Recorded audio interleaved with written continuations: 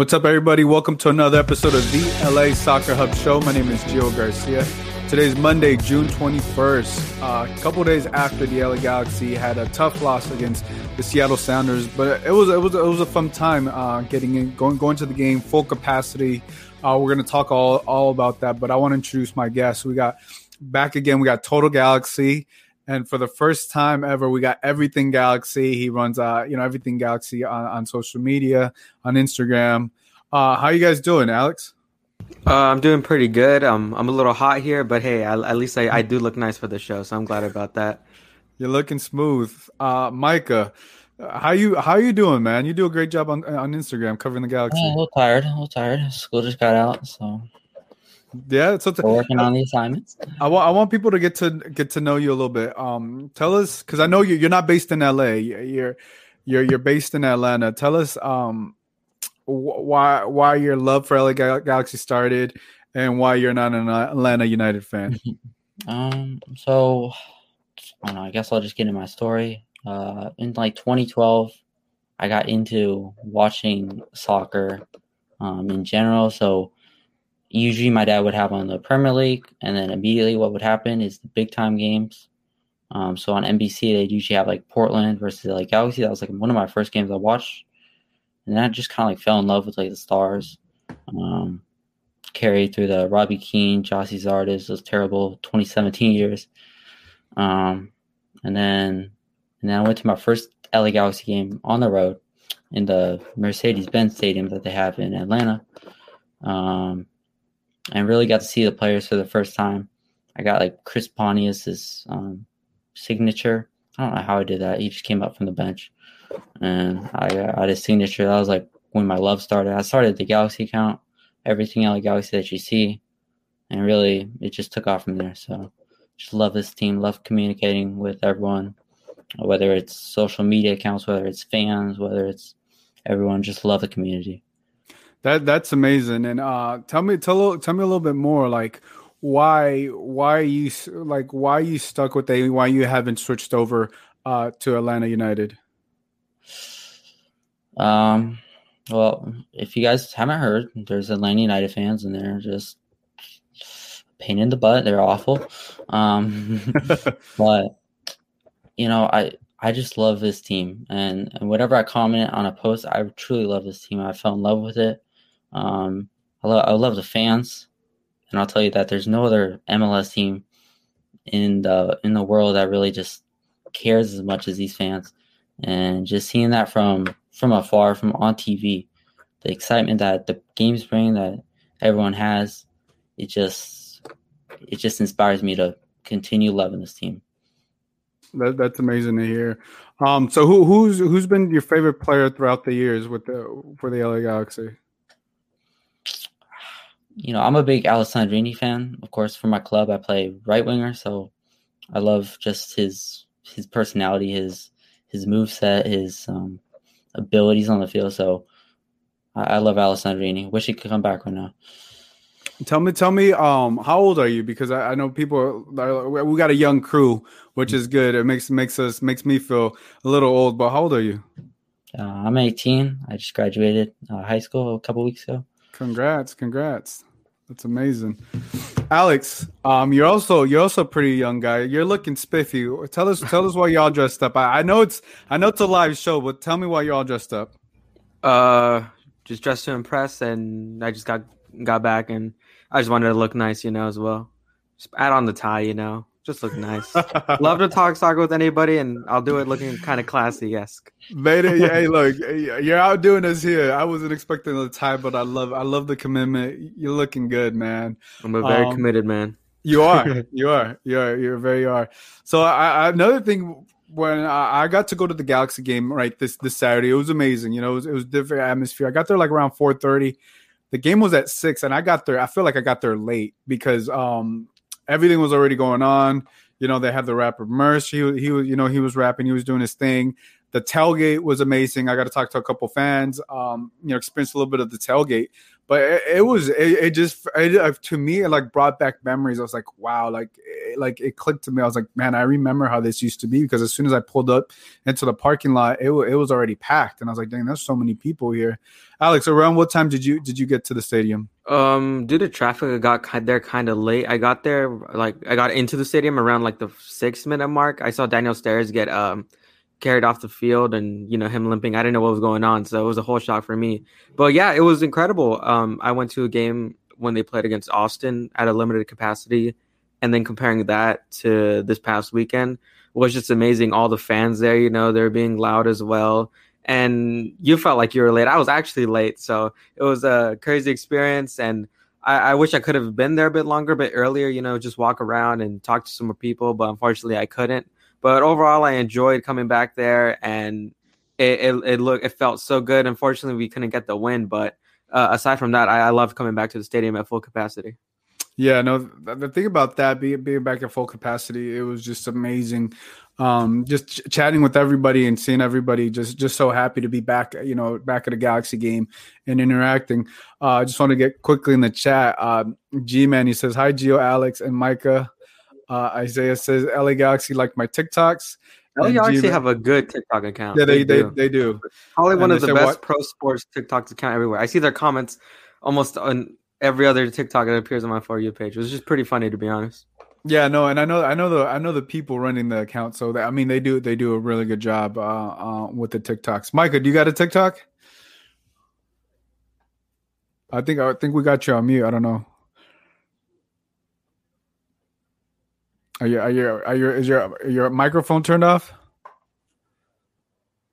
Did the AirPods died? I think that might have been the case. I think your AirPods might have died. I don't know. Or connected to something else, Or connected to something else. Well, while you figure that out, Micah, we'll let you. There you go. We can hear you. Took me long enough. So what's up, dude? You got a TikTok? No, I don't have a TikTok. I sometimes drop in on the comments, but I don't do any content on TikTok. No, but like the thing I like about, obviously you guys are obviously so young, but you guys do a great job posting about the Galaxy information, right? The news, the stats, and everything going on. Micah, like obviously, how did you watch this game? Obviously, you weren't at the tailgates or anything, but how do you prepare yourself for like an LA Galaxy game? Well, so all my experience comes on at home. It's often just me sitting on my couch, usually with my family sometimes. But I just I usually have my MacBook next to me, watching the game, just chilling, having a good time. I don't know. There's not really preparation for me to do. You don't got a Capri Sun just waiting for you, ice cold Capri Sun. You got the pizza coming out of the oven. Sometimes we need it. But, have you been to the Dignity Health Sports Park Stadium? No, I have not yet, but I'm gonna do that in the future. I'm gonna get there. Well, whenever you decide to come out to the West Coast, you definitely got to go. Let us and the rest of Galaxy Nation know when you're coming out. Mm-hmm. Alex, let's talk about a little bit about the pregame festivities. You didn't get to see most of it, but like, I feel like the Galaxy did a great job promoting this. Like, from all the stuff I saw from people posting, right? ACB, LA Riot Squad, they were posting all that stuff on their Instagrams and obviously promoting it. Merge put out a performance and it looked pretty packed in that area as well. It's crazy to think that was during the pandemic. Just like, whoa, there's a lot of people there, and it looks really awesome as well. And then just in general, I just got a good feeling going in there. Like I said, unfortunately, I couldn't get there on time, which really sucks. But aside from that, it was fun all the way around. From what I can tell, people seem to really enjoy the time that they had before the match. Yeah, and I think the only thing to me that was interesting. It was like they did such a great job promoting everything that, like, when we're at the stadium, it felt like I think they sold out 23,000. I thought, which is a big number, but I just felt like there were some seats were a little spotty. I don't know where you were sitting, but did you see the same thing? Yeah, I did actually. It was crazy because I went to the home opener last year, and I think that was a sold out game, if I'm correct, against the Vancouver Whitecaps. That first game of the 2020 season.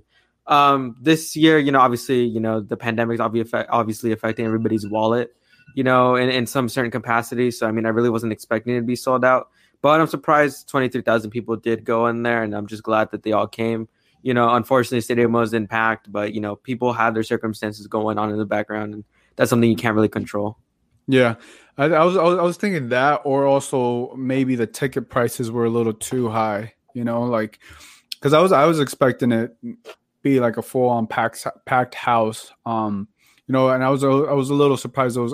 Some of the seats were a little spotty because of all the work that went into promoting this. But it may be a little bit of both. It may be that people, one, are not ready to come back to a full stadium, or two, they're not ready to spend all that money just yet when they got other things going on, and they can watch it from the comfort of their home. But it was a great one. I mean, you had Chicharito, you had Raul Ruidiaz, you had the Sounders leading up to that. So I want to get into let's talk about let's talk about the game, but let's talk about the lineup.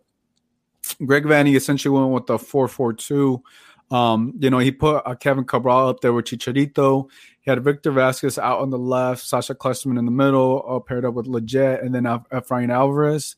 And then the back four, you had, the usual Villafaña, Stairs, and Koulibaly got his first start, Araujo, and obviously Jonathan Bond in goal. Micah, what were your thoughts on this lineup and what you saw from Greg Vanney? Yeah, and I don't know your guys' thoughts on this, but one name that really just sticks out to me whenever I see this is Efrain Alvarez, because it's always a mystery. Where will he play? Will he be that right mid? Will he be that center attacking midfielder? So looking at this lineup, I was surprised that Grancia was not on the field and there was Efrain Alvarez instead. That was a question mark. I like that Koulibaly got a start. Also like that Cabral's playing up there with Chicharito. I wish it would have turned out better in the game, but obviously, I like the lineup. I thought the 4-4-2 was effective. But yeah, it was a little questionable sometimes. Yeah, I think to me it caught me off guard with the 4-4-2 and a couple of the pairing. I mean, they did great. They were the better team the first half. They were the more threatening team. But Alex, give us your thoughts on this formation.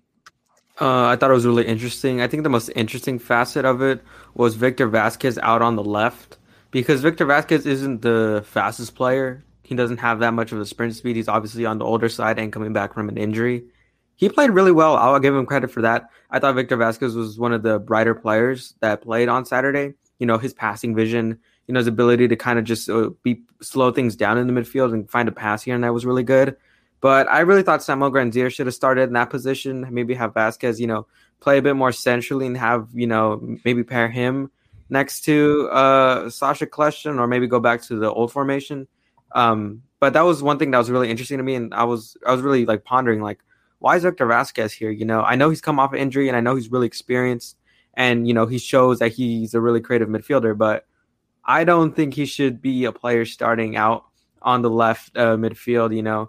Play him more centrally, play him more as a number 10, and then Mike obviously brought up Efrain Alvarez. It's been a puzzle for him. He's still really young, but on this Galaxy team, he's been a 10. He's played out on the right like he did again in Saturday. So I think there's still a lot of questions left on if Vanney's sold on his lineup so far. I think he likes to experiment a lot against Brian Schmetzer. We saw that in the last game back up north in Seattle. You had Julian Araujo playing as a right midfielder, and I thought that was kind of weird. But I hope Vanney goes back to the old formation, because I really think it was solid.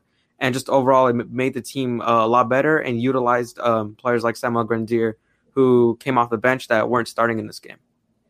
Yeah, I mean, you hit on a lot of great points there, and I think that's the thing that for me what made it so interesting was the pairing. The Victor Vasquez on the left hand side, because we saw him tuck in a lot more during the game. I saw him he wasn't playing the left wing, or the left wing position. He was playing more of what he naturally plays, the center attacking mid, the 10 type of role. And obviously he's paired up. But one thing that, I was talking with the Galaxy guy yesterday, and I was on their podcast, they brought up that the pairing Greg Vanney went with the strong midfield so they could pass. They could really pass the ball. But to you guys' point, I was surprised that Grandsir wasn't there. And the biggest thing for me was seeing Kevin Cabral paired up with Chicharito up there, because I felt like leading up to this game when they played against when Kevin Cabral played against San Jose Earthquakes, he was so effective on the left wing and beating people on that left wing, beating defenses on the left wing. And for the majority of the part, Kevin Cabral did not show up in this game against the Seattle Sounders. I think he was trying to figure it out with Chicharito. I know Greg Vanney had talked about after the game that, they did a great job during practice. But unfortunately, practice doesn't, you don't practice against the Seattle Sounders, and, you aren't able to do the same things with that. And I think Kevin Cabral, out of all of this, was the one that didn't benefit from this. Michael, what were your thoughts on Kevin Cabral in that first half? Yeah, Kevin Cabral in that first half, definitely, he didn't get on the ball that much. And I think that he didn't really contribute to the game as much as he should have. But I think he's still adjusting to the physicality of MLS. I think that he got shoved off the ball, I think like 5 times in that game, which might be a sign that Vanney's going to play him at winger, because I don't think he's physical enough. So certainly let me down in the first half. But yeah, it just definitely wasn't effective. Yeah. Alex, give me your thoughts on Kevin Cabral. Yeah. So I was really interested that as well, because I felt like Cabral and Chicharito, while they did do well in practice, I feel like them combining during the game just wasn't there at all. I thought Seattle did really good to shut him off. And Seattle, give them credit, they are a really, really good defensive team. That's why they're number 1 in the Western Conference. But Cabral and Chicharito, those two strikers, both being played as strikers up front, is not going to work. We saw Cabral and how effective he was against San Jose as a winger. And you kind of also saw flashes of that too in the game against Portland. You saw that his ability to take on the wing back and, make them look silly out there, and the moves he has there, since usually players that play at the wing back aren't really, the strongest, biggest guys compared to the center back of Seattle that he was facing.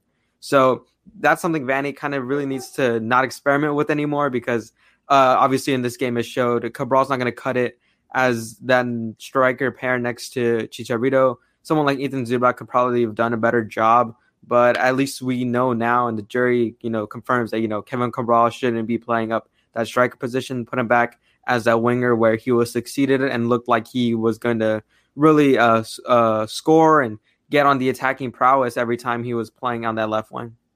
Yeah, I think that's the thing, right? It's like I expected him to be explosive, and this is the second time that I see Greg Vanney try, a different lineup, and it's against the Seattle Sounders. And I kind of wonder if he, maybe overthinking it. Maybe the Seattle Sounders already saw what they've been up to, and he wanted to switch up. But to his formation in the first half, most of it worked. The only thing that didn't work was the goal. Was getting the lead in the first half, because it was a tight game. Chicharito hit the crossbar at one time towards the end of the first half, and I thought it was it was working. But I think towards the second half, once Brian Schmetzer got in, he knew exactly what was going on, and he ended up changing things. But before we get into that, I want to talk about the first half and Chicharito. What were your thoughts, Michael, on Chicharito? He did draw that penalty for the LA Galaxy. Yeah, Chicharito, obviously, he struggled to find his game in the first half, I think, so he had to draw it back in the midfield. And I really enjoyed how he combined with them, and I thought he sped up the attack for the most part. But overall, he just did not have the service to create the chances and score the goals. He had that great cross from Julian Araujo and almost put it away. But certainly did not get the goal that we all wanted him to. So I think he struggled like Cabral. I think the whole team struggled in the first half. So, we need more from him, but I can't be mad at his efforts of dropping into the midfield. Yeah, Alex, give me your thoughts on what the job Chicharito did in the first half. I thought it was pretty good. Obviously, when you're playing against like a back three or back five, because that's kind of what Seattle would transition to. Depending on the wing backs, it would be hard to break that down. When you have three center backs basically going at you, and just also too, Seattle are really tough to break down defensively. Like they are really well structured. They're always in a good shape defensively, and that's why we saw, like Micah mentioned, him dropping back in to try to open up some more space, maybe get a center back to follow him in to give space for Cabral to make a run and, go at it at goal. But Seattle were really well structured. They were good when it came to not taking Chicharito's bait. And honestly, he did the most he could do. He did, miss on that cross from Julian Araujo, which was, I thought he should have put that in. I don't know if maybe the ball might have bounced before he struck that, and that kind of made it a little awkward, and that's why he missed. But overall, I thought he did his best for what he could do.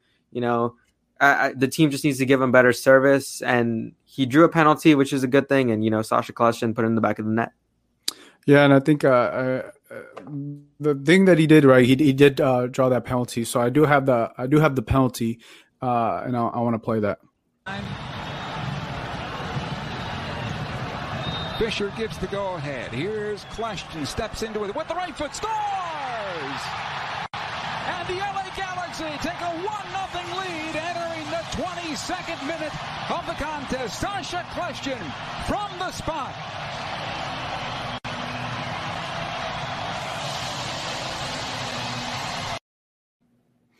I mean, Sasha Kljestan did what he did. I mentioned this yesterday, but when Chicharito drew that penalty, I was like, in the back of my mind, I was like, I don't think Chicharito should take this penalty. He's already missed a couple.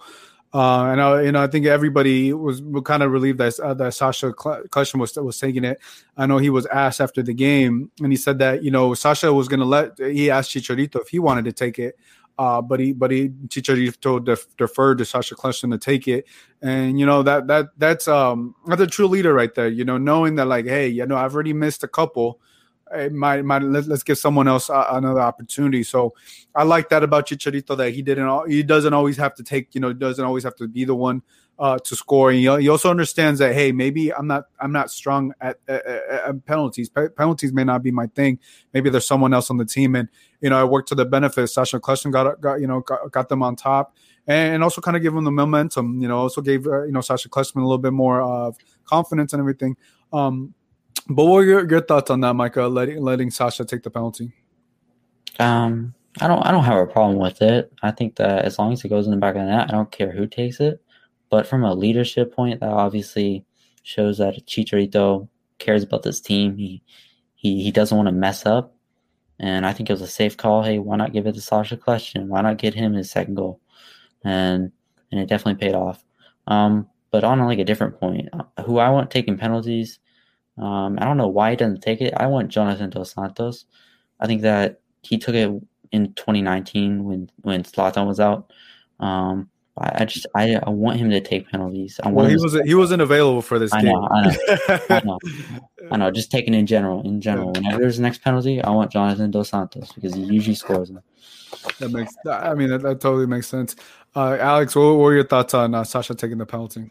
Yeah, I liked it from a leadership standpoint. Like Micah mentioned, Chicharito is just like humble enough to be like, hey, take this, and rightfully so. Chicharito doesn't have a good track record when it comes to penalty shots, so he made the wisest choice and letting somebody else take it. Like Micah mentioned, Jonathan Dos Santos is pretty good penalty taker from what I've seen with him and the Mexican national team, and also looking at some records when he was at if I'm correct, Villarreal for a little bit. He was really good from the penalty spot there for them. But I like that Chicharito was like, hey, I got to put this to a side. I at least drew the penalty. Let me give it to Kljestan, here. MLS veteran, he's been in the league for a while, so he can get his second goal. And just overall, I'm glad that, he had like I mentioned, the humbleness to do it, because I know if that was Zlatan, nobody's going there to challenge him and say, don't take it, Nobody's going to have the courage to tell him that. But with Chicharito, it's a different story, and I think that's a good thing to see, because like a lot of the other players have mentioned, when they were with Zlatan, they would get scared of him. Like they thought he was like not menacing, but like, for them, they were scared to mess up in front of him. They were scared to, kind of just be what's the word I'm looking for? Kind of be vulnerable with him, you know. But with Mhm. Chicharito, you know, obviously all he's talked about, you know, mental health and stuff like that, and everything, you know, he advocates for. You see that, you know, he wants to help this team improve, and I think that's a good sign to see when your star player basically say, "Hey, I'm gonna take a back seat right here, and I'll let you guys do your thing." Yeah, no, that's what you want to see from your star player, and I don't think Zlatan ever missed a penalty for the Galaxy too. So, Yeah, he never did. yeah, so even if he made it miss one, it was never going to happen. But I think Chicharito's already missed two, and I don't think someone pull up a stat. He hasn't scored one since he hasn't made a penalty since 2014, I believe. So it's been a long. It's been a long time, but you know it's a great that you know the leader steps up and let someone else decide to take the ball. But right before half, you know, the Seattle Sounders get a corner kick. Initially, I don't know if you saw this on TV, Micah, but like initially with live, the ref called it. It was Galaxy ball. You know, it was Galaxy ball. Jonathan Bond was ready to to kick the ball, but then the ref went back and said it was a corner kick. And I thought initially it was going to be a corner kick, but it was weird for the referee just to switch his call. Did you notice that, Alex? Yeah, I was watching with my dad, and we're like, all right, he's because you know my dad comes with me to all the matches. You know, we kind of just spend our time there, and we were like, all right, Jonathan Bond's gonna kick it out, and I think if I'm correct, I don't remember which player it was. I think it might have been Rui Diaz, but I think he kind of jumped into the same area as Jonathan Bond when he went to go up to get the ball, and that kind of caused him to lose his balance, and that's why it became a corner kick. So I felt that was kind of unfair because the player is interfering in that moment, and it's not like no player or person I think can recover their balance and go back like that. So I thought that was a really weird call. I didn't like it, but hey, that's how the game went. So I can't really complain about it anymore. Micah, did you notice that? Did you notice that while watching the game at home or no? Yeah, you can just go back to my Instagram story. I was so frustrated. I hate when referees they change their mind, because I think that is basically off of the players, and you could see the Seattle players, they were surrounding the referee, fighting for that corner kick, and it's just one of those things that you can't let players really dictate what your call is going to be. And yeah, I did notice that. Yeah, and I got the corner kick play. I'm gonna play it here, but G-Man in the chat, he says, correction, Zlatan did miss a penalty. However, he scored off the deflection from the goalie. So I think I do remember now. But nevertheless, I think he was always going to take him. So here he still scored. That's what matters. Yeah, I was going to say that he still scored. That's the main thing. So here is Seattle's first goal. That's had a big impact on the scoreline, so it'll become the story. João Paulo, another good delivery, header on target. Sounders are level. João Paulo's delivery has been superb this season, and Yemo with an absolute bullet has brought Seattle back to 1-1. So, I mean, this replay doesn't really show it, but like Yemar just came out wide open, and I think there was like a mix up there. I think Leggett was the one that was kind of caught off with the play, and he was left wide open, and he ended up scoring a header. Michael, what were your thoughts on this play and Seattle Sounders scoring? Yeah, and I was caught out of nowhere because the Galaxy rarely let in goals off of set pieces. So when the ball came in and it was heading the back of the net, I was like, "Oh great, now we're tied." I think Kobe was the one who said that nobody marked him, that the guy just ran free into the penalty spot, and it's one of those things you need to clean up. But it's better than a goal that just is when a player dribbles through your whole team. So I can't be mad at it. But I can be mad at it, but it's 1-1. It's a game. Yeah, and I think a lot of the frustration is that if they would have marked them, it would have been different right before half. That probably the score obviously would have been different. Alex, what were your thoughts on that play? Honestly, it really shouldn't have happened, to be honest, and that's the thing about it. Obviously, this game really did change the game and momentum for the Sounders. They tied up the game going 1-1 into the half. LA Galaxy were definitely the better team in the half, making a decent load of chances, and just also we're looking dangerous. Like, hey, we might get a 3-0 win this time. But unfortunately, with that goal, that changed the momentum. And then 4 minutes into the second half, Rui Diaz gets the second goal of the game, and that's the game-winning goal for the Seattle Sounders. So it just really frustrates me that the prior situation and the context of this corner is really what provoked this goal. And that's the frustrating thing. Like Micah said, I just don't like it when referees, change their mind. You got to be assertive of your call the whole time, because, if you're able to change calls like that, no one's going to take you seriously as a referee. They're always going to go up to you and, reclaim stuff and think that you're going to overturn the previous call. But it was frustrating to see, me and my dad were like, this goal shouldn't have even happened, but unfortunately, it did. And ultimately it was a turning point of the game for the Seattle Sounders. Yeah, it was, because there was a couple of shots even before the game. I think Christian Roldan had a couple of shots, but Jonathan Bond was there. I think Jonathan Bond had like another save early in the first half.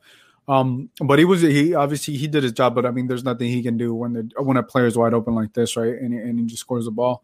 And I think for the Galaxy is like, you don't want to give up a goal. You just don't want to give up a goal anytime, but also on the set piece, which was unfortunate just going into a half. And I think that's what maybe kind of stung a little bit, because, Seattle did a great job with the movement on the set piece. And you just kind of see, I think we really got to see, if people didn't already know this, but you got to see the maturity of the Seattle Sounders and what a collective unit looks like. They understand what they need to do. They understand how to make the game ugly, and they understand that they need to win this close game and how to win a close game. And I think, the Galaxy really noticed that. And I think, going into this game, I think we also realized that. And I already knew that about the Sounders, but they really kind of put on a performance of showing like, hey, we are the Seattle Sounders. And this game wasn't easy for them, but they won a tough game.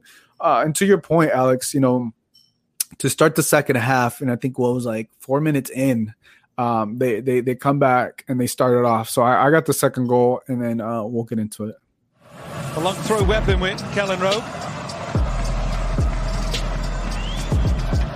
And a header clear from the Depew. Not fully clear though. Alex Roldan back for Kellen Rowe. Back to Alex Roldan. Gets his cross in. Yemo with the flick. Christian Roldan. Rui Diaz is on hand. And he prods that one home. The predatory instincts of Raul Rui Diaz. And he struck to put the Sounders in front. 2-1. So that was obviously the game-winning goal. Raul Rui Diaz is doing what he does best there, just finding there and getting tough. And obviously, I mean, Jonathan Bond, should he caught that? Yeah, maybe he should have caught that. Maybe it's a tough ball. He just reacted, so he got on hand on it. He initially got the first save. But I think that whole play leading up, it was off a throw-in, but it was also, I would call that, in my mind, it kind of like a set piece, right? Because you can run a play and everything like that.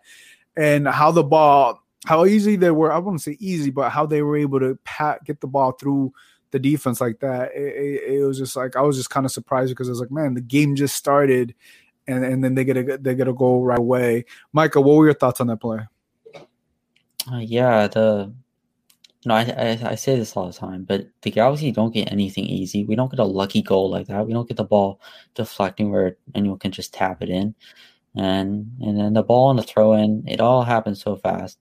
I was surprised it didn't score in the first time, so give credit to Jonathan Bond. I thought he made a great save there. It was just unlucky that it overflowed to Raul Rui Diaz, who puts it away. But that obviously, it changed the complexion of the game. I could tell, I don't know if you guys noticed it, but from the broadcast, it seemed like the stadium was a little more quiet because the other team took the lead. So it obviously was a letdown because you blew that 1-0 lead you had earlier. So it's demoralizing. That's what it seemed like.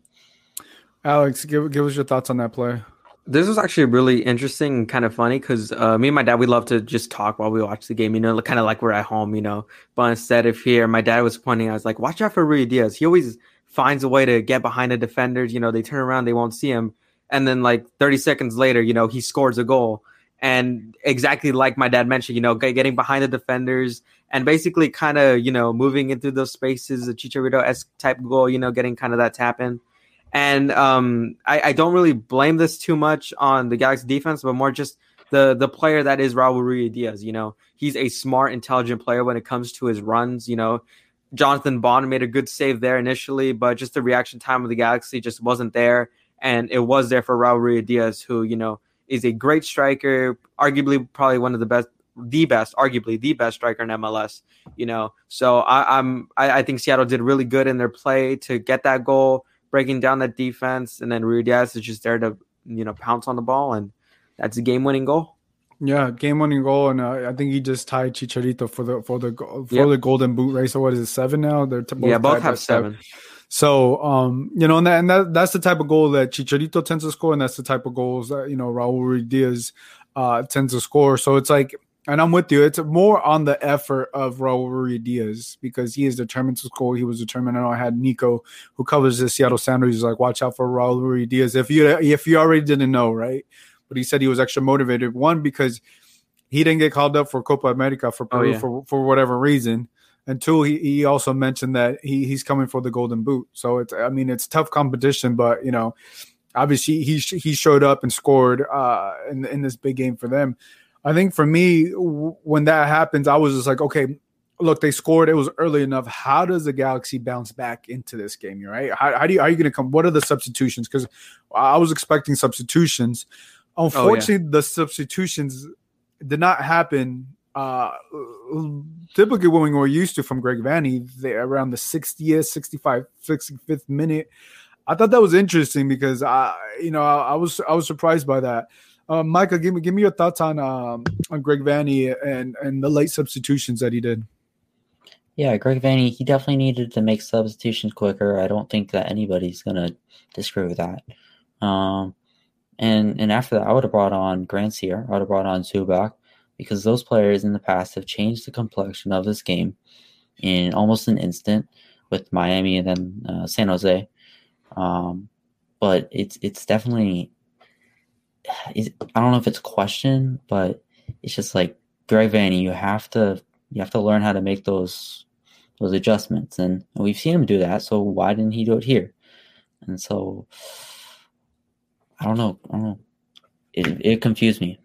Yeah, no, it was very confusing. I think either he got too into the game, or I know after the game he said that the guys were having a great run. I think he was talking about Efra and them. He mentioned that they were doing a great job. That he wanted to leave them in there a little bit more. But I think outside looking in, right, you could tell they needed a sub, and they needed a sub a lot sooner. Alex, what were your thoughts? Yeah, it's something that, under Guillermo Barcelotto would be really criticized, his late substitution into the 85th minute, making basically the players can't get into a rhythm of the game and can not really make an impact within the limited time. I thought maybe, obviously Daniel Steres had to get subbed off because he was injured. I understand that, you could put in Adam Saldana in for Sebastian Lletget. I thought Lletget kind of had some fatigue in his legs, obviously participating in the Nations League and, playing in the friendlies for the USMNT. I thought Saldana could have brought something else off the bench. I thought he played well off the bench against San Jose. Micah mentioned Grandsir and Zubac both have made impacts in the past this year. Grandsir forced the own goal, and Zubac, obviously in the opening match, really opened up the game a lot more for Chicharito. And, understandably so, you want to keep some of the players who are doing well and who you want to get into a rhythm, because this is going to be kind of a 3-game stretch for the Galaxy in 1 week. So you kind of do want to keep some of the players in the rhythm. But I thought it was kind of questionable too, because you also want to make sure that, they're not too fatigued when it comes to Wednesday's match as well. I would have put in a sub maybe around the 70th minute, probably earliest, maybe like 65th, just to get somebody else running around. Grandsir didn't have enough time to make an impact, even though he did have that one chance later on in the match.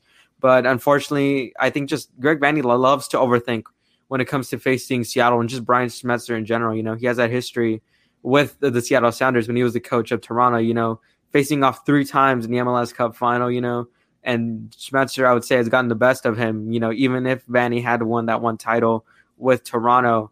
I just think, kind of like how Pep Guardiola does in big games, just likes to experiment too much and see if this will work or not. But ultimately, I think, we'll go back to seeing the regular formation. I just think Vanney's just kind of like that when it comes to Brian Schmetzer and the Seattle Sounders. Look at you comparing Greg Vanney to Pep Guardiola. This is where people either tune in or turn it up. turn up if they're listening to the podcast. No, I'm with you. I think Greg Vanney does tend to sometimes overthink his lineups with the against the Seattle Sounders. He's done it 2 times. Maybe because he doesn't want Smetcher to necessarily game plan. But to me, it was like I didn't see the second half adjustments, like switch up the lineup. Hey, let's put Kevin Cabral out wide. Let's take Efron out. Let's put Victor Vasquez in the middle, right? Let's go with the 4-3-2-1 or the type of lineup we're used to, and bring in Zubac in. But the first sub didn't come into what was it, the 79th minute? Efrain Alvarez was subbed out for Samuel Grandsir. So I felt like that was a little too late. And then, then you bring Ethan Zubac in the 90th minute for legit, and then Cameron Dunbar in the 90th minute, 91st. So it's like, there's no impact those guys can have. You know what I'm saying? There's literally no impact they can have. And we're so used to Greg Vanney doing the substitutions, switching formation at halftime or, in the 60th minute, switching. And we didn't really see that this game. Maybe he really felt like what they were doing was working. I feel like it was to the first half, but the second half was a different game once you go down 2-1, and I think those subs needed to come back, needed to come in sooner. You needed to have different blood. Samuel Grandsir, he was getting on a roll. Right after the San Jose Earthquakes game, obviously he was able to score or create that chance to score for that, but unfortunately, it didn't happen. And I think moving forward, I think I haven't looked far down the schedule. I don't know if they play them again. But I think that this is what I'm see how Greg Vanney goes moving forward, because if you want to win a championship like they've talked about, Seattle Sounders is a team to beat in the Western Conference. There's no doubt about that. It's becoming more and more clear. But I think sometimes when you face a team like this, you got to have your best weapons. And on top of that, Kevin Cabral didn't even show up. And I think part of that was on the second half was because he was out of position. He needs to be a winger, and I feel like that kind of hurt the Galaxy because you didn't get the versatility or the explosiveness of Kevin Cabral and what you expected to impact the game. And I think it got just a little tricky. But before we get into more of the game, I do want to talk about a positive in this game, which was Julian Araujo. Micah, give me your thoughts on Julian Araujo in the game he had. Yeah, Julian Araujo, ever since the first 2 or 3 games, he's really stepped up his game big time. And you could just see him in this game terrorizing that whole left side that was coming down by Seattle. It was good to watch. You knew that nothing was going to get by that side. But Julian Araujo, what a great performance he had. And it makes you wonder, hey, is that Premier League team going to be searching for Julian Araujo this summer? Did his value go up in the national team?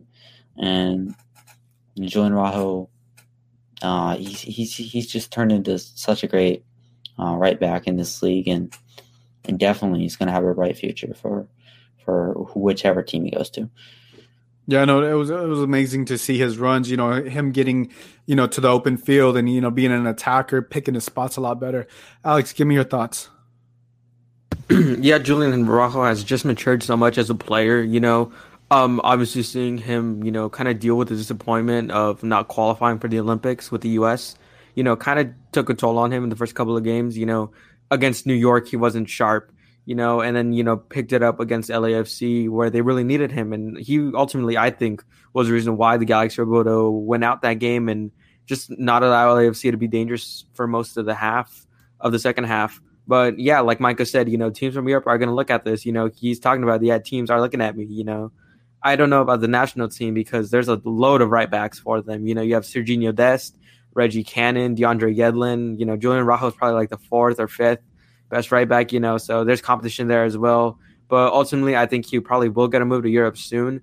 I'm pretty sure if it's not this summer, definitely next summer. But yeah, just like I mentioned, in the articles that I've written for LA Soccer Hub, appreciate him while he's here. He's got a bright future ahead of him for sure, and you can see it in the maturity of his play and just him as a person as well. He's got a bright future ahead, and I just can't wait to see what he can do.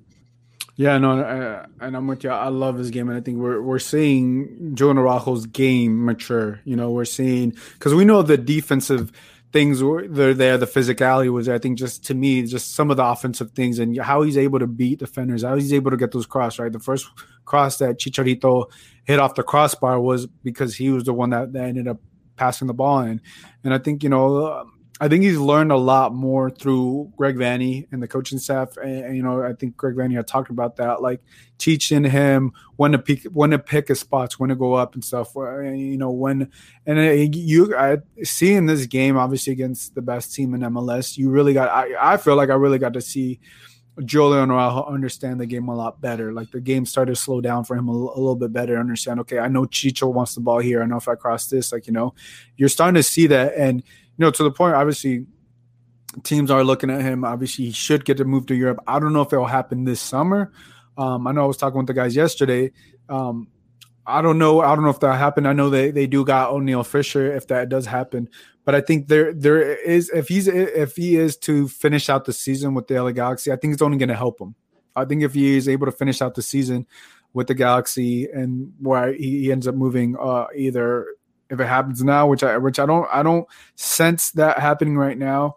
But if it happens, I think maybe at the end of the year, I think it really help him out because you're seeing him mature, you're seeing him grow, you're seeing him that. And I think he needs maybe this one more full season with the LA Galaxy to get more assists and get more experience in, and then bam, you make the jump over.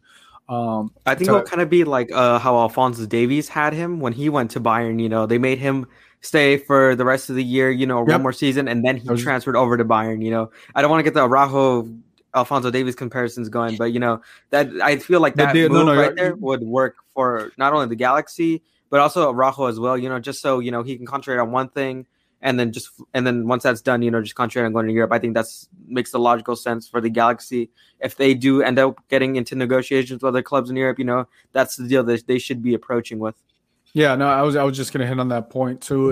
And we've seen that from a number of MLS players now. Like, hey, I think Brendan Aronson had a similar deal. Correct me if I'm wrong, but I had like that. Like, hey, he's going to come to wherever he goes to, but he can finish out the year with the LA Galaxy, and after the season, he ends up moving, which is great. And I think that's what I think the Galaxy should pursue if that's an option for them and for Julian Araujo.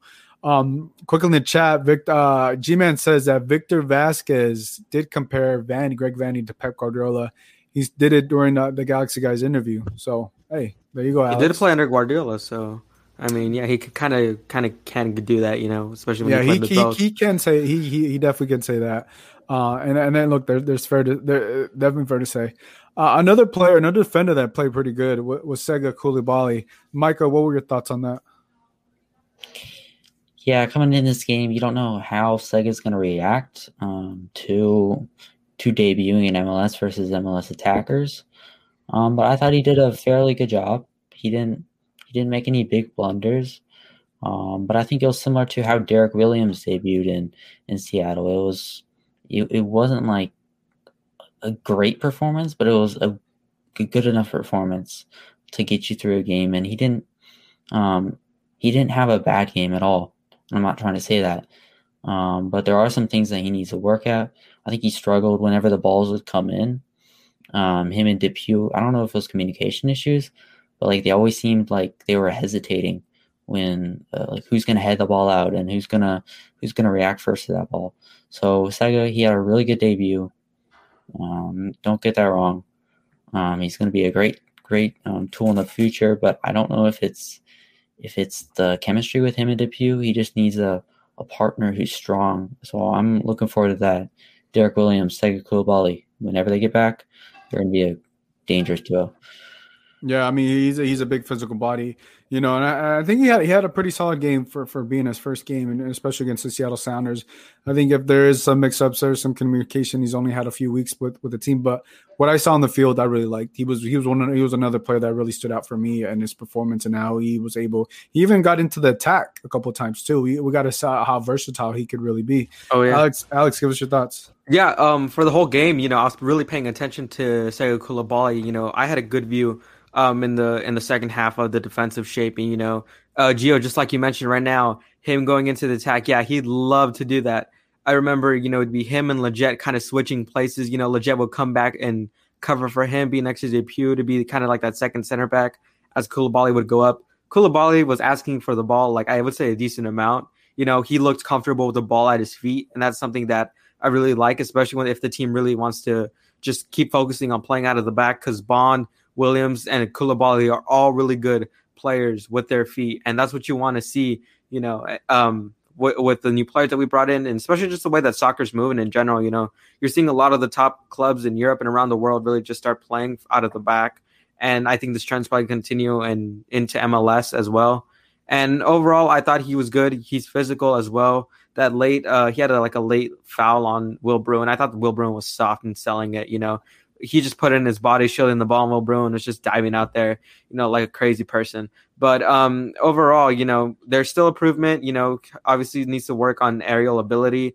Like Micah mentioned, I think there was a hesitancy between DePuy and Koulibaly. Both are, he wasn't meant to play it with Nick DePuy. Daniel Sturridge was supposed to be there, and obviously Koulibaly didn't know to step up in the moment or not. So I kind of understand about that. He's a big dude. I think later on, the Sounders had a chance, but Koulibaly was able to deflect the ball out and kind of just helped out on that end of the floor. So it was really good to see. And just like Micah said, nothing to knock your socks off, but it's a good start, and it looks like he's got a bright future ahead with the Galaxy. Everything you wanted to see in Sega Koulibaly, you saw on Saturday night.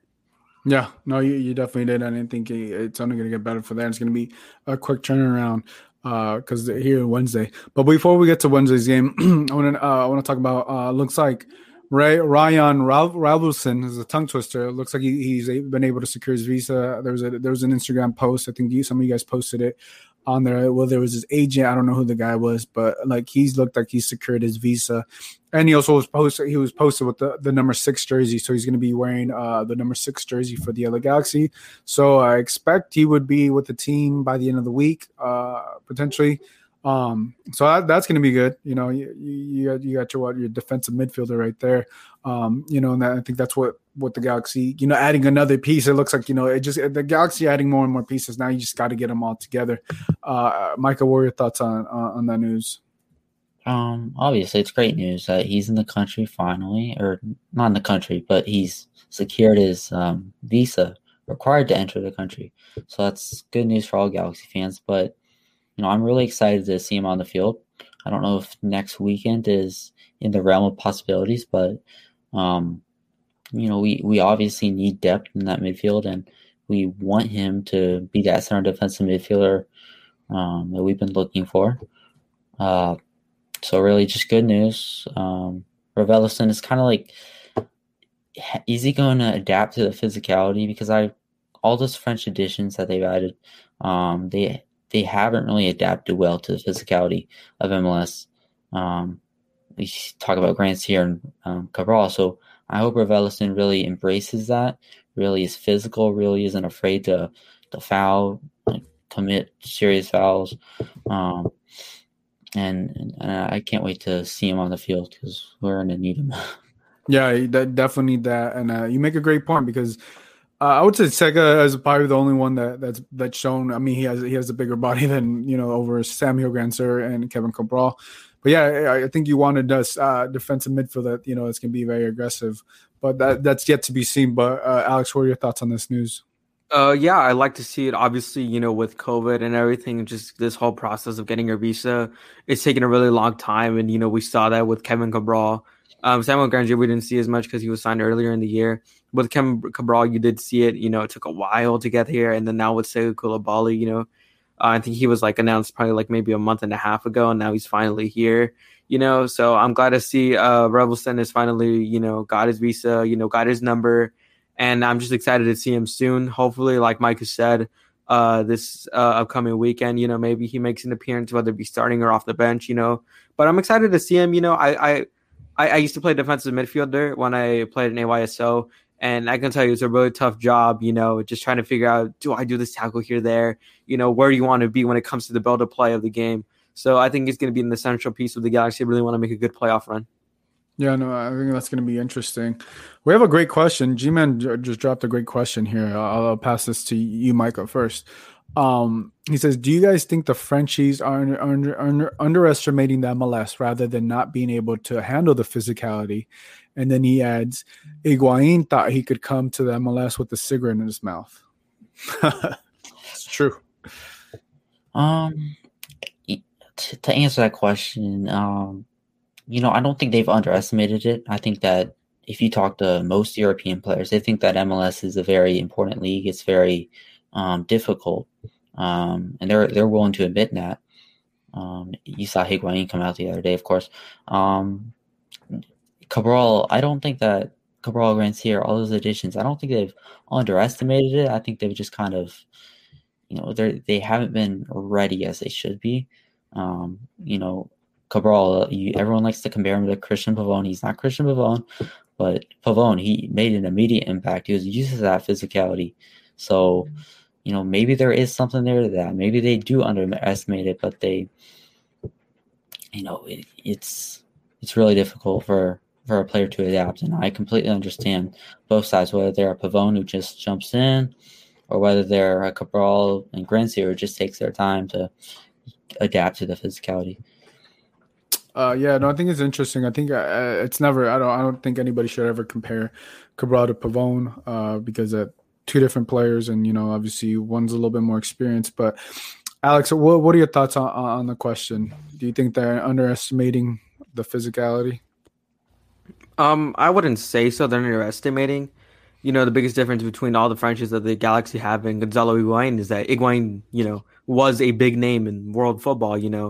Everybody knew Higuain from whether it be Napoli, Real Madrid, and even Juventus. He had that pedigree of being a top striker in Europe. And obviously kind of when you're elevated to that status and you're seen as, one of the top strikers in your country and in Europe, you're kind of going to have that ego when it comes to going to MLS, which kind of like, unfortunately has been dubbed that kind of retirement league, kind of like the Chinese Super League a bit as well, especially since they are getting a lot of older players as well. And I think the Frenchies on the Galaxy, they're willing to prove, because they haven't proven much yet. They came from the second division of France. Not much people, unfortunately, are paying attention to the second division of France. They want to come here to MLS. This is their chance to get quality minutes. Grandsir couldn't get that when he was at Monaco. That's why he was constantly being loaned out to other clubs. And now that he's, a starter, he started off the season as a starter for the Galaxy. He's got to take on that challenge now. And I feel like he's still trying to adapt to that because he hasn't really been used to that being at the club that he was with. Monaco, they kept loaning him out, trying to get him minutes. But now with the Galaxy, he's definitely a starter, and he is that starter caliber talent on the Galaxy. Cabral as well is really young, and I don't understand why people compare him and Christian Pavone. They're two different players. They came from two different countries that play football in two different ways. Stop comparing those two together. It just doesn't go well. And with Cabral, he's still obviously, couldn't prove it because he was playing out of position. But I thought, when he was in position as a winger, he proved that, hey, I can go by defenders and I can do my thing. Obviously, Koulibaly, is a big dude. He can get physical, and the jury's still out on him yet. I don't think we can really make a decisive decision on whether he's been good or bad, just because, he's only played 90 minutes. He's only played one game. And obviously still with Revelson, we'll have to see how that goes. But I think the Frenchies from the Galaxy don't really have an ego like Higuain did when they come to MLS. I feel like they're more ready to kind of just prove it. And I think that's their mentality more over in Higuain, who was an established striker in the world soccer. Yeah, no, I mean, very, very, very great points there, and great question by G-Man. And I'm with you. I think Higuain is a different story because he was a superstar at one point, or a striker. Kevin Cabral, he's still young, and I think on top of that, he hasn't been a year in like Higuain has been with Inter Miami, right? To really understand, he's only been here a couple weeks, right? So to me, I know they haven't really scored. They haven't scored, right? But I think it's still too early because and I know everybody wants results now. I'm on the same mindset, but I think you got to give these players a little bit more because these guys don't even talk English, right? They're still getting adjusted to that, and I'm not trying to make that an excuse, but I think you still got to be a little bit more patient with those guys because they're still young, and it doesn't look bad. It's not with them that they're like, oh man, he really cost us a game, or like, what I'm saying? It's more of like, okay, we see that it's there. Maybe Greg Vanney put Cabral out of position, and Vanney probably didn't put Greg Grandsir in enough. He should have probably subbed him in a lot earlier. He probably should have, if it was Efra, he should have subbed out Efrain a lot earlier and actually let Grandsir get adjusted to the game, and be more of an impact. I think it's more on that in this game. And I think it was more a little bit of Greg Vanney overthinking it, because I think if we would have had Cabral on the left side, right, we can just talk about that. You would have saw a different side of Cabral. You would have saw him, he wouldn't have to go up with the center backs essentially every single time, right? He would be able to be out on the wing and win that game. He does it. Maybe you don't need to be as physical as a wing. You don't need to be you just got to be quick and be able to be versatile and stuff like that. But unfortunately, Kevin Cabral wasn't able to see that, wasn't able to do that. And on the other side, Grandsir wasn't able to impact the game. It's kind of hard to impact the game when you only got 10 minutes, right? It's really hard. And yeah, no one should ever compare Pavone to Kevin Cabral. No one should ever do that. Pavone is Pavone. Pavone is a world-class player. You got to play in Argentina. He's playing with Boca Juniors. He's a superstar when it comes to the MLS. But unfortunately, those comparisons shouldn't be there. Two different players, like you said, Alex. Two different countries and two different playing styles. But I think Cabral can be an effective winger to this team. It's just going to take a little bit more time. But if you're trying to win a championship, it has to happen a lot sooner. And I think it can, and I think it will happen. I think give it a couple more games. Right now, it was a tough loss, but it was never like, oh yeah, they were completely out of this game. They didn't have a single shot like the first game. It was just that tactically, Brian Schmetzer just did a little bit more than unfortunately Greg Vanney, and just came down to a couple. It came down to Rui Diaz just wanting the ball a little bit more and being that's essentially what it came down to. But tough loss, but I think also that you got to learn a lot. And I want to play this clip from Chicharito after the game. No, a lot. I mean, I'm very disappointed, and we all should be, but I think, it doesn't matter what I'm going to say because we lost in the end, but I think we were a much better team. We had more chances. We controlled better the team. And then in 2-3 set pieces, we saw the rep. One that Bundy saved as well. It was a set piece. The only thing we need to improve is experience. Experience comes with time, so we cannot improve that because there's a lot of players that are playing first, second seasons, third seasons in the MLS. So we all need to grow. We all need to improve. That's clear, but well, that's the best thing that Seattle has. That is experience. That they know the IQ about the game, how to take advantage, how create spaces, time. You can see how many fouls the referee give them. Apart from my point of view, they are not fouls, but they're experience. So we all need to improve that. We all need to know how to manage the games, because at least a draw over here will be fine, And then in 2 set pieces, when we lost a little bit of focus, we just give the game away. Taking steps in the right direction. But lastly, how did it feel to play in front of this crowd tonight? So, I didn't mean to cut that in short, but I think he made it great. Chicharito made a great point. He understood that the Sounders are a mature team, and he says, he talks about players are playing their first season, to the question that was asked, Cabral's saying they're playing their first seasons, so they also understand that you look at a finished product essentially with the Seattle Sounders, right? The Galaxy can get there, but if they want to get there this year, a lot of things are going to have to happen. But I thought it was great, Chicharito addressing that and saying that, because he realized look, this is the better team. They're a better team. They know how to manage the game. They know how to do a couple different things, but I don't know. I just really like that because he obviously is upset, but he understands that hey, we got a little bit long ways to go. But Michael, what were your thoughts on Chicharito there? Yeah, and if you couldn't get behind Chicharito, that is exactly why you should. He was very motivational, of course. He is after every Galaxy game. Javier Hernandez is a great role model, and I think people should look up to him. He's definitely humbled himself after a terrible season, and he's speaking the truth about this Galaxy team, because he sees this team at the lowest last year, and now we see them at we're going to see them at the highest soon, hopefully. But definitely the Galaxy are getting there, and Chicharito understands the process. And he's talking about that, and that's very important. Yeah, Alex, give me your thoughts on what you heard from Chicharito there. Yeah, I totally agree with everything he said. Seattle, when it comes to all of MLS, Seattle is the bar.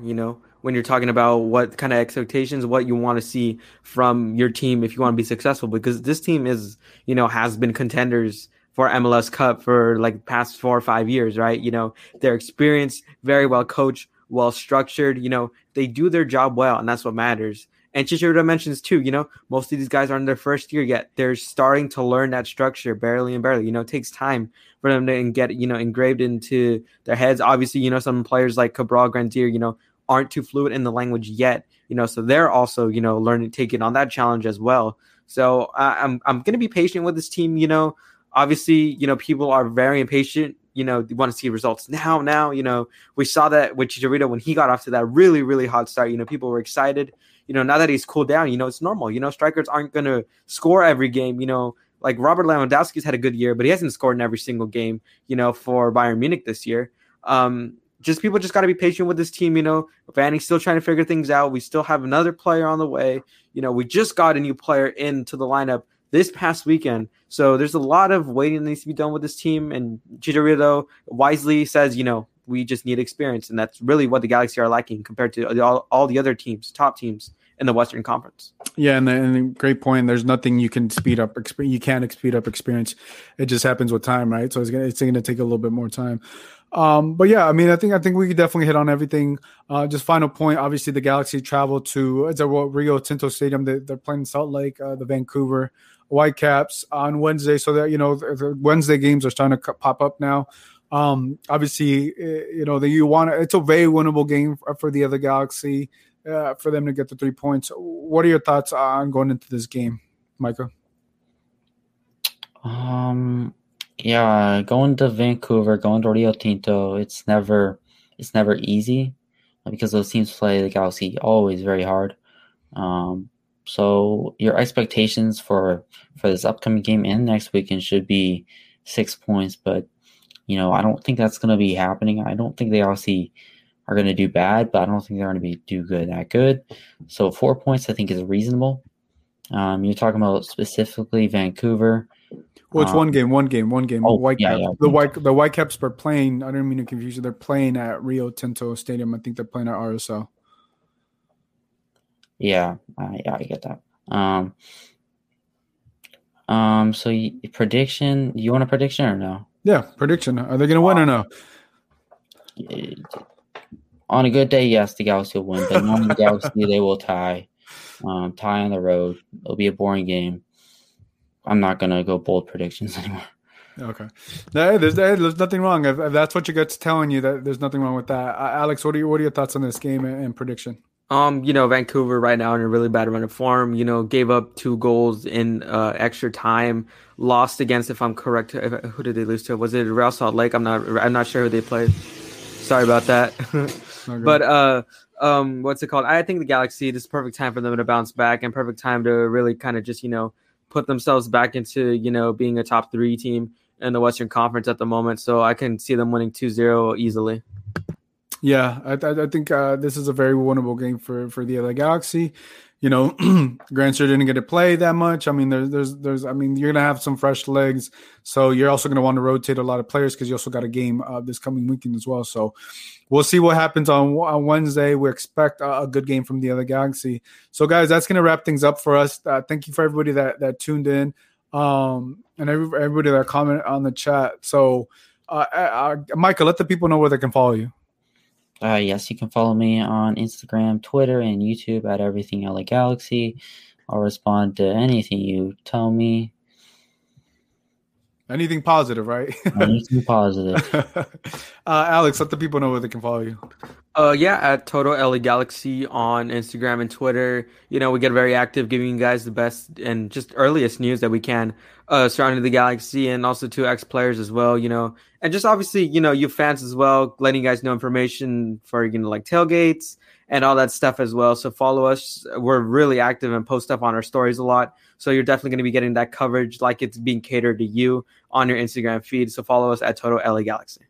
And you also started writing articles for us, covering the Galaxy. Yeah, I started covering the Galaxy for LA Soccer Hub. Really excited about it. I just love writing, and especially when it comes to my favorite team. It's not something I dread; it's something I enjoy. So I'm glad I have this opportunity to just write. So yeah, just, visit LASoccerHub.com. You guys can keep up with just game reviews, previews, opinion pieces about the LA Galaxy, everything you guys, want about the LA Galaxy, you want to read, whether it be you sitting on the toilet or just you chilling on the couch, there's going to be some content for you to read on LASoccerHub.com. Yeah, no. So Alex doing a great job. He's writing all the articles for on the LA Galaxy tab. So definitely give it a read, guys. Have you guys listened to the podcast? Make sure to join us on Monday nights at 7 p.m. We go for about an hour. We went over a little bit today, but yeah, if you guys want to join us here on the live stream, you can hop on Twitter, Facebook, Instagram. Join us here on LA Soccer Hub. And if you guys want to follow me, you guys can follow me at Gio Garcia LA on Twitter. So that's gonna wrap things up. Appreciate you, fellas. Thank you for being on. Got a young crew, but they definitely know their stuff. So for Micah and Alex, this is Gio. We'll catch you guys next time. Bye, everybody.